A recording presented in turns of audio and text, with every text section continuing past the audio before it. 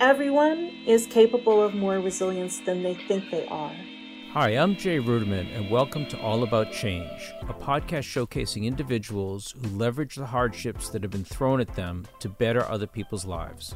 This is all wrong. I say put mental health first, because if you don't... This generation of Americans has already had enough. I stand before you not as an expert, but as a concerned citizen.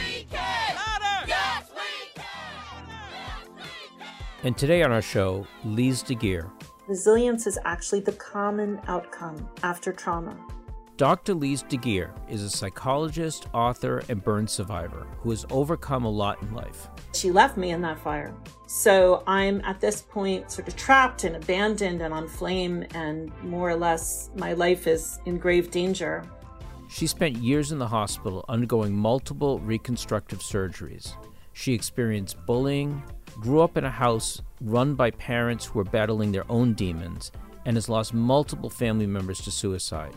But despite everything, I found Lise to be an incredibly happy and optimistic person. It is not an accident that I am a psychologist and that I am very focused on mental health concerns and trying to help people have hope and develop their own capacity for resilience.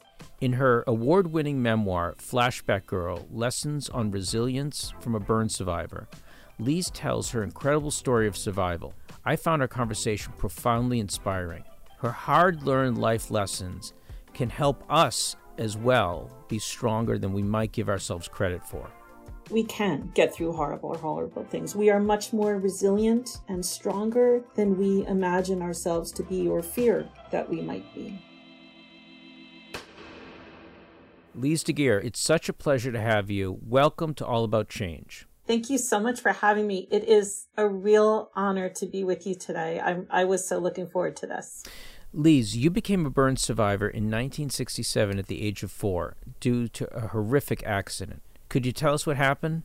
So I was on vacation with my little family of 4 up in Wolfboro, New Hampshire.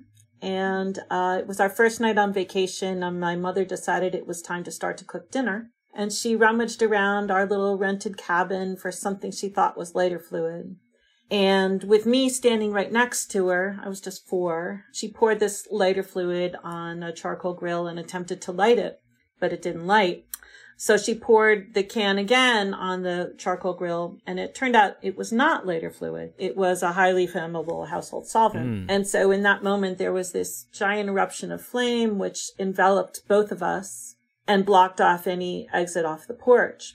And my mother, in that moment, realized that there was one way to save herself, which was to dash through the wall of flame and down into Lake Winnipesaukee. And that's what she did. But she left me in that fire. So I'm at this point sort of trapped and abandoned and on flame, and more or less my life is in grave danger. Right. But my father was able to find me, and he sort of pulled me through the fence on the back way, grabbed me and pulled me through the fence and threw me in the lake, and I was saved. But from that, sort of 90 seconds of horror, I was left with third-degree burns on 65% of my body.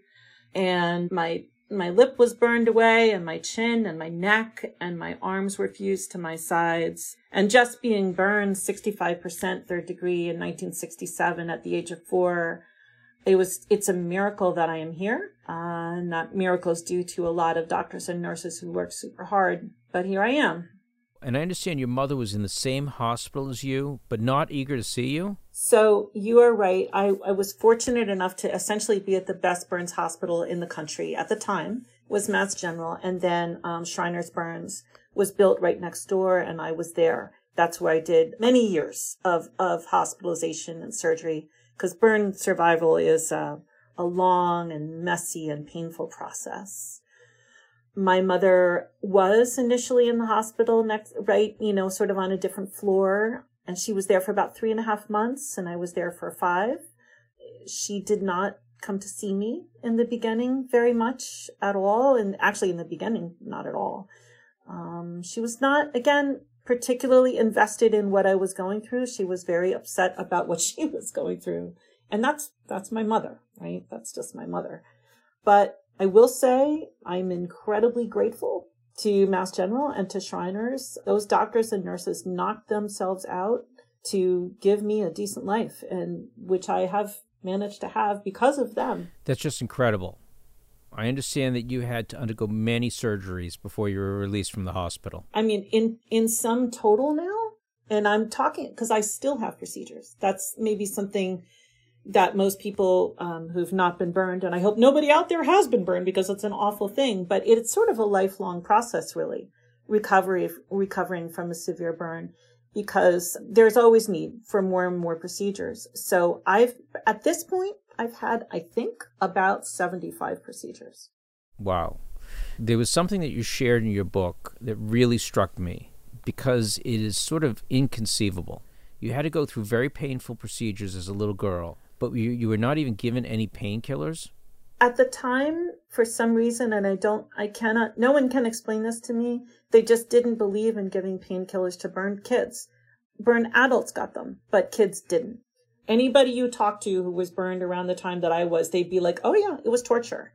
And it really was torture. I will say nowadays, they don't do that anymore. Nowadays, they'll even put you in a twilight sleep for bandage changes because it's just the most painful thing in the world, really, burns. They've decided that it is the most painful thing, more painful than kidney stones and childbirth. And I've done both of those things, so I can attest. It's an incredibly painful process to recover from burns. So knowing this, it's incredible to think that your mother, after leaving you in the fire, still didn't frequently come and visit you. Yeah. So I think that it is not necessarily true that just because you're a mother or you're a father that you are really emotionally equipped to be a good parent. Absolutely. I think it's sort of a myth that we tell ourselves that, there's this maternal instinct. And for many people there is, but for some people there isn't. And my mother, unfortunately, was one of those people. She meant well. She never meant to hurt anybody. She did actually wind up hurting a lot of people, but her intention was honorable. She just, when push came to shove, she worried about herself. And did I talk with her about that? Yeah, I tried to. I'm a psychologist. I've been through a lot of therapy. I tried to work through that and many other things, but, not everybody's capable emotionally of what we think they should be. And while your father was the one that saved you, in your book, you show that both your parents had their issues. Did you always know that they weren't the best at being parents? It took me a long time to understand that because I also really want to be fair to my parents. They were gifted. They were interesting. They were highly educated and brilliant musicians and a lot of fun at a party. They were really interesting people. But were they emotionally equipped to be parents? They were not. Right. They were not. And I think I gradually came to understand that from circumstances I went through and also my brother. But boy, when I really understood it, Jay, was when I had children of my own. And I could contrast my wish and my sort of imperative to keep them safe and take care of them versus what I realized the experiences were for me and my brother. Parenthood pointed all that out to me in really stark relief. Did you have a better relationship with your father than with your mother? Yes. And he was, I think, more paternally oriented, a little more protective. He did things like he brought me a record player so I had music to listen to because I was mostly flat on my back for a long time. He was thinking a little bit more about my comfort and what I needed than my mother was. Right. And while he was better there, he also had his own blind spots. In your book, you wrote about being the victim of child abuse. Do you feel comfortable telling us about that and your father's reaction to learning of it? There was a man who was a friend of my family's who tried to teach me how to French kiss when I was 5 and kind of did that again when I was 14, sort of forcibly kissed me and held me against my will. And my father completely minimized that and sort of said that I should just get over it because this man was my father's friend. If my dad were alive now, he would not do that now. But back in those days, he did. I'm not, I think a lot of fathers would have been more protective of their kids than my dad was, but even my dad would have come along by now. Was this person in your family's life for a long time afterward? Yeah, I saw him now and then. The last time I saw him, I was 14 when he had sort of grabbed me right in front of my dad, actually. And after that happened, I said to my dad, I am never going to see that man again. Never going to be there when he's there. And my dad was mad at me because I wasn't being friendly towards him. I'm like, I'm done. So I was able to stand up for myself, and I'm glad I was able to do that. And my dad, to his credit, I will say, before he died, that's actually maybe the one thing he ever apologized to me for, was that he realized he was in the wrong. Your dad had a complex life, being married to your mother, divorcing, and eventually coming out as gay. What was it like going through all that? I'm struck by these questions that you're asking me, how much the times have changed for the better. But my dad was born in 1929 to a extremely devout Catholic family, and being gay at that point was a sin, and certainly nothing that one could be with any sort of pride or freedom. And he was in the closet, and then he was sort of a little bit not in the closet, but he waited until his mother died to really come out and embrace his sexuality. So, that happened when I was in my 30s, I guess. And I supported him. I was very sad for him, though, because he came out and he very promptly got AIDS and died not that much longer after that. So it was a tragic tale of somebody who held himself in for all those years and then finally had a few years of what he wanted to be, and then he died relatively young. And you spoke about your sibling. I understand you also had an older brother that you had a very close relationship with. Yeah, I always say that my best parent was my brother. My brother Mark was an awesome older brother, just 5 years older, but super smart and kind and very caring. And he took really great care of me for a while. As I learned from your book, he did not have a long life. And even looking at your baby pictures, you can tell you two had very different temperaments, where you were more happy and he was sort of downcast. Could you tell us a little bit more about your brother? Yes, sure. I love talking about my brother. His name was Mark Emile Deguirre. He was, in fact, a kind of a sad boy and grew up into a sad young man. Part of that is temperament. Some people are like that. And I think also he recognized really pretty early on that our parents were not what they ought to be. And I think that made him sad. He fell into depression. He experimented with a fair amount of drugs. He was neglected the same way that I was. And at the age of 19, he took his life, which was, great tragedy for me and for other people too, because he was a well-loved young man.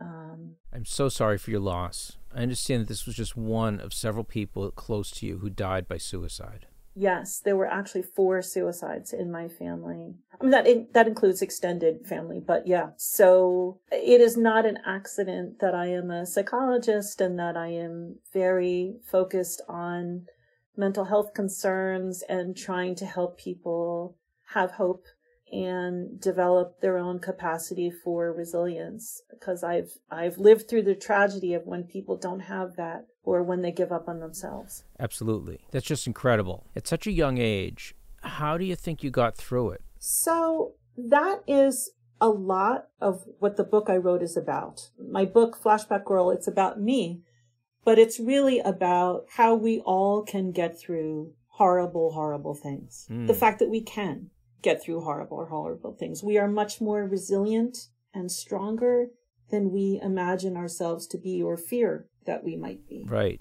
And there's a whole mindset to resilience, some of which I think came naturally to me, but that doesn't mean that we can't all learn it, really.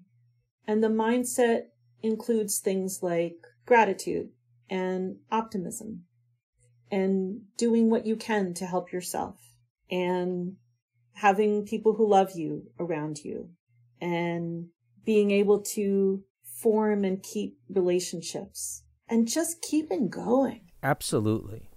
So I think naturally I'm good at that, but I think all of us can be helped to be better at that. I can definitely see how these things can be powerful mental health tools. For a person who doesn't have a sunny disposition like you, can these tools also work for us? Yes, you are absolutely right. Some people that just seem to be born with a smile on their face, and some people wake up, kind of, and that might be our personality. But yes, I think we can all get better at noticing what we have as opposed to what we don't have. I heard it said recently that gratitude is the capacity to notice the good around us as opposed to the things that we think are missing. And everybody's missing something, and everybody has more than what they think they have, Right. I mean, It's you really can say powerful. what I went through in the hospital and how torturous it was. And it was all those things. But look at the other side of it. I was in the best hospital. I had doctors and nurses who were knocking themselves out for me. I was alive. It's really powerful. I'm still impressed by how you were able to take situations that could be so destructive and discouraging and still find a bright side. For example, your body was frequently examined not just by your doctor, but by other medical personnel. At such a young age, how were you able to be naked and make yourself feel comfortable and not feel humiliated? Again, that's mindset. I'm not saying that this is so easy, but I am saying this is what I do. I could concentrate on it the way that you said it, Jay, which is that I'm naked and on display and there's these strangers around me. And that sounds awful, and it's true. Right. On the other hand, I'm in a teaching hospital, and doctors are trying to learn. And if they can learn from me, then they can help other burn kids when they come along. And people weren't putting me on display for the fun of it. It was so that they could get better at helping me and the other kids. Absolutely. But both of those things are true. Both ways I just said to you are true. I guess I prefer to focus on the second one, the one that talks about sort of the meaning behind it as opposed to just the uncomfort of it in the moment. Lise, for young people, especially, but also since COVID-19, we've been in a sort of mental health crisis. So many of us suffer from or know people of some sort of sadness or depression. Are there warning signs that we need to look for? Looking back, were there signs that you didn't understand then, but given your work and experience, you see clearer now? The thing that I always listen to very carefully for is if a person starts to say that people would be better off without them. That to me is the most dangerous thing I can hear a person say. Absolutely. Lots of people feel sad and lots of people feel discouraged and depressed. Right. And I don't even think unfortunately, I don't think it's that uncommon for people now and then to think that they're tired of living or life is too hard. But when you get to the point of thinking people would be better if I'm not here, that is the point that people are in, I think, grave danger. Yes. And what do we do at that point? Like, I had a guy who reached out to me on social media and said something like, I thought the world would be better off without me. And I don't feel that way now, but sometimes I do. I didn't even know this person, but I wrote back and said, listen, if you're thinking of hurting yourself, please call 988, which is the National Suicide Hotline. But while you're a professional, a lot of us are just civilians. What's the best thing for us to do? Well, first of all, 988 is a great resource, and we're very lucky to have it. And it's an absolutely great thing to say to that young man. In addition, what I say to somebody, having that thought that people are better off without you is a symptom, and it's a symptom of depression. Right. It's not real. It's a symptom. Like having a fever is a symptom of the flu. It's just a symptom. It feels real because it's in our minds, but it isn't. And that they are obviously clearly in need of great help, and you would like them to have that. But I point out that the thought itself is a distortion. It's not real. Absolutely. And on top of that, there's just so much stigma against being open and addressing mental health. And it's holding a lot of people back from getting the help that they really need. Absolutely. Yes. So you're mentioning stigma. if I can jump in and say something that I really wanted to share with you. Of course, please. Because, again, your foundation does so much work on disability and how disability is portrayed. And I mean, I am blown away, really, by everything that your foundation has done in that area. Thank you. I am really hoping to be able to talk a little bit about disfigurement and how that is portrayed in the media and the need for change in that area, because disfigurement it's part of disability. It is, according to the ADA, it's part of disability, but we're not getting traction on that area the way I'd like to see. I totally agree. I mean, for all disabilities, we worked on this with several major studios to change their policy. For a long time, there was a mindset in the entertainment community that real acting was playing a character that was very different from you. And in fact, for the last 30 years, half the men that have won the best Oscar have won for playing a disability, which is crazy, but also demonstrates the need for representation. Now, people with disabilities are able to see themselves in film and TV played by someone who actually has that disability. What sort of traction would you like to see when it comes to disfigurement? Well, I would be thrilled if facial difference were portrayed by actors with facial difference. That would, to me, that's like the best possible outcome. The change I would like to see first is just that scripts are not written that disfigured people are evil villains. Darth Vader and Scar in The Lion King, and basically every James Bond villain you can think of. And I could go on and on and on. You know, all these villains are evil or disfigured, and like the disfigurement is this like cheap trope to say like, ooh, bad person. And like, boy, we don't allow that for any other disadvantaged group in this country. But somehow for disfigured people, we're like, fair game. It's so discouraging. Right. And changing this reality is really about calling them out on the carpet and also getting the showrunners, the one creating the shows, and the writers in the room to be more inclusive and get more authentic, human, and appropriate representation. That's the way to start really changing the historical mindset that calls for cheap tropes. But it does take a certain amount of activism. It's not going to happen on its own. Yeah, no, and again, I think your foundation has done an incredible job in this space, and all of us are so grateful for the work that you've done. Thank you. Thinking of the impact of these tropes and how they model behavior, I remember in your book, you write about being a young burn survivor, going back to school, and you had all types of reactions from fellow students and teachers. How did that impact you? Yeah, it was brutal. It was a brutal time in my life. I will say that if I could get to know the kids, usually I could make friends, but it was the kids that I didn't know who could just be brutal. You know, they would run past me screaming like, ugh, you're ugly. And I mean, this just every day. It was like that every day. So it was a very unhappy and challenging time. And this is back in the day where there was no intervention around bullying. I don't recall a single school assembly that ever talked about bullying or that even that you shouldn't bully. It was just how it was.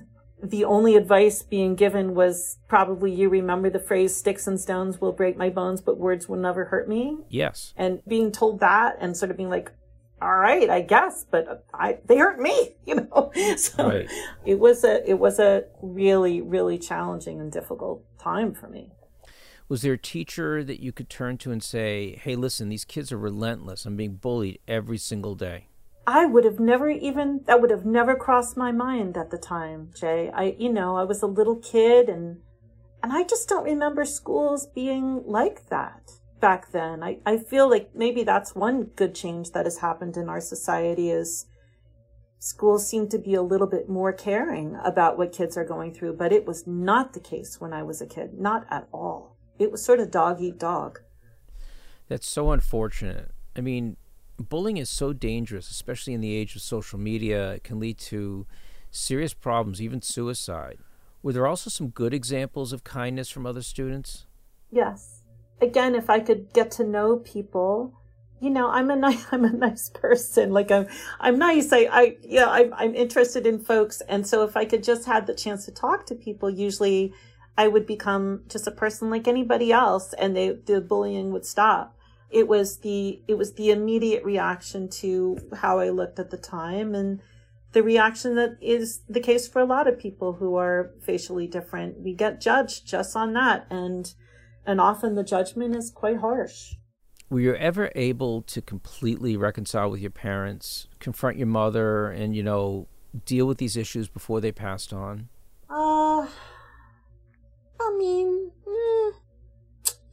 I will say I've been in a lot of therapy, so I have gotten healthy myself, and I'm a psychologist myself. I'm also a huge proponent of therapy for just about everybody. I think it helps a lot get through this thing called life. But my mom was not someone who was open to talking about ways that she had ever made a mistake. So she was not somebody that you could have a heart-to-heart with and have that go well. And honestly, my dad wasn't too great at it either. So I have come to peace with things for myself, and I have come to a good understanding of what I've been through and how it shaped me and how I can use that for positive. But did I soothe things out with them? The best I could, but they weren't great at that stuff. Too bad for them. But I'm also impressed by how, with all the trauma you had in your life, you are still so incredibly vulnerable in sharing your story in the book and interviews. Why did you write such in an honest and open way? Because I actually think that life is challenging for almost all of us. And if it isn't for you right now, at some point it will be. Mm-hmm. I think life is nowhere near as easy as we think it's going to be. And that most of us hide that. And we do ourselves no favors. Because then when you're going through something, you feel alone. And also, if you have gone through something, you're hiding your wisdom and your strength. Right. And your ability to help other people. So I feel like an honest story about being essentially at the one time, the most unfortunate kid you would have ever seen in your life, and how I made it through all these things to build a really great life for myself. That's the kind of inspiration and hope that I think sometimes we really need. That is so true. And you mentioned this a lot, the need to really hear other people and practice attuned listening. Because listening is healing, and it can impact our lives on a much larger scale. Can you talk about what you mean by that? How can it really help us at a time when we are so divided as a country? Well, yeah. First of all, I think attuned listening is like the greatest gift that we can give each other. Just to be present for somebody and give them space to share what they're thinking and feeling without judging that or trying to fix it or change it. I think we all desperately need that. And boy, goodness knows in this country, as you say, there is such a divide. And the divide is it's like with an electrified fence going through it, where if you just even touch it, people are like, oh, there's such shock if you possibly have a difference of opinion. So I really think, most of the people who I work with in my practice, so much of healing is just listening to people respectfully and with care and concern. Right. Half the time they don't even need solutions or problem solving. They even know what to do. But they're just so upset and feel so alone or misunderstood or traumatized that they can't get to solving the problem. So I think listening is so much more powerful than we give it credit for. It seems like we're not listening to each other and we're talking in echo chambers. But I do remember a life in America where people did listen more to each other. And maybe social media has not really helped us in that many ways. And I remember those times too, Jay. And I also think that we've kind of gotten pushed into our little silos where, if you click on this kind of story, that's the kind of story you'll get in your Google News feed from then on. And are you listening to news that is saying the opposite point of view? Probably you're not. And that's happening to everybody. So we're getting more and more down our own little tunnels of perception, and it's not healthy. That's so right. I want to end with something to help combat that unhealthy thinking. In your book, you talk about the importance of building a resilient mindset. Can you tell us a little bit about what you mean by that? How do we go about doing it? So the good news is that everyone is capable of more resilience than they think they are. And that resilience is actually the common outcome after trauma. Maybe not right away, but it is the common outcome that people bounce back. Not everybody, most people. And there's genetic components of resilience, which we have no control over. And there's economic components of resilience in terms of being able to access great therapists or great doctors or whatever. Can't control that much either. But the mindset of resilience we can control, build on, and improve. And I have a mnemonic for that, and it's goals plus M&M. So the G in goals stands for gratitude. The O is for optimism, which is not necessarily like everything's great, but it is the ability to say, you know, it could turn out okay. I have a problem. It could go fine, actually. It's the ability to imagine the positive. The A in goals stands for active coping. So that's the ability to have your problem and say, well, what can I do about this problem? Well, I'll call this person. I'll get their advice, or, you know, I'll start saving for the, you know, it's the ability to break down a problem and say, what can I do about it, and do it. The L in goals stands for love. And people who are resilient tend to have people who love them. I will say that some people are blessed to have fathers like you, or I'll even say mothers like me. I'm a good mom. And some people aren't. You don't necessarily have to be loved by everybody. And you don't even necessarily have to have a great mom and a great dad in order to be resilient, as long as you have somebody who loves you. I have my brother. Some people, it's their grandmother. Just somebody who loves them, who's looking out for them. The S in goals stands for social skills. You know, it's people who can make a friend and keep a friend and make a contact and keep a contact, because we help each other. Hopefully in life, we help each other. And then the M&M in goals plus M&M stands for meaning making. And that's that's maybe the most in-depth thing. It's after you've been through something really challenging, it's the ability to look back on it and say, well, what can I learn from that? Or what good can I make out of that? Right. I think actually your, as I understand your life a little bit, Jay, your foundation is an excellent example of meaning making. You know, you've taken things you've been through and you've changed the world because of them. That's meaning making. I make meaning from what I went through with my brother by trying to keep people alive. So anyway, that's the resilient mindset. And every one of those things I mentioned can be worked on and improved. Every single one. You're not stuck. That's so powerful. And I think we can all take so much from this conversation. I'd urge everyone listening to get a copy of Flashback Girl, read this memoir, and learn from it. You've gone through so much, and you've really managed to create something that helps people find the silver linings that make life worth living.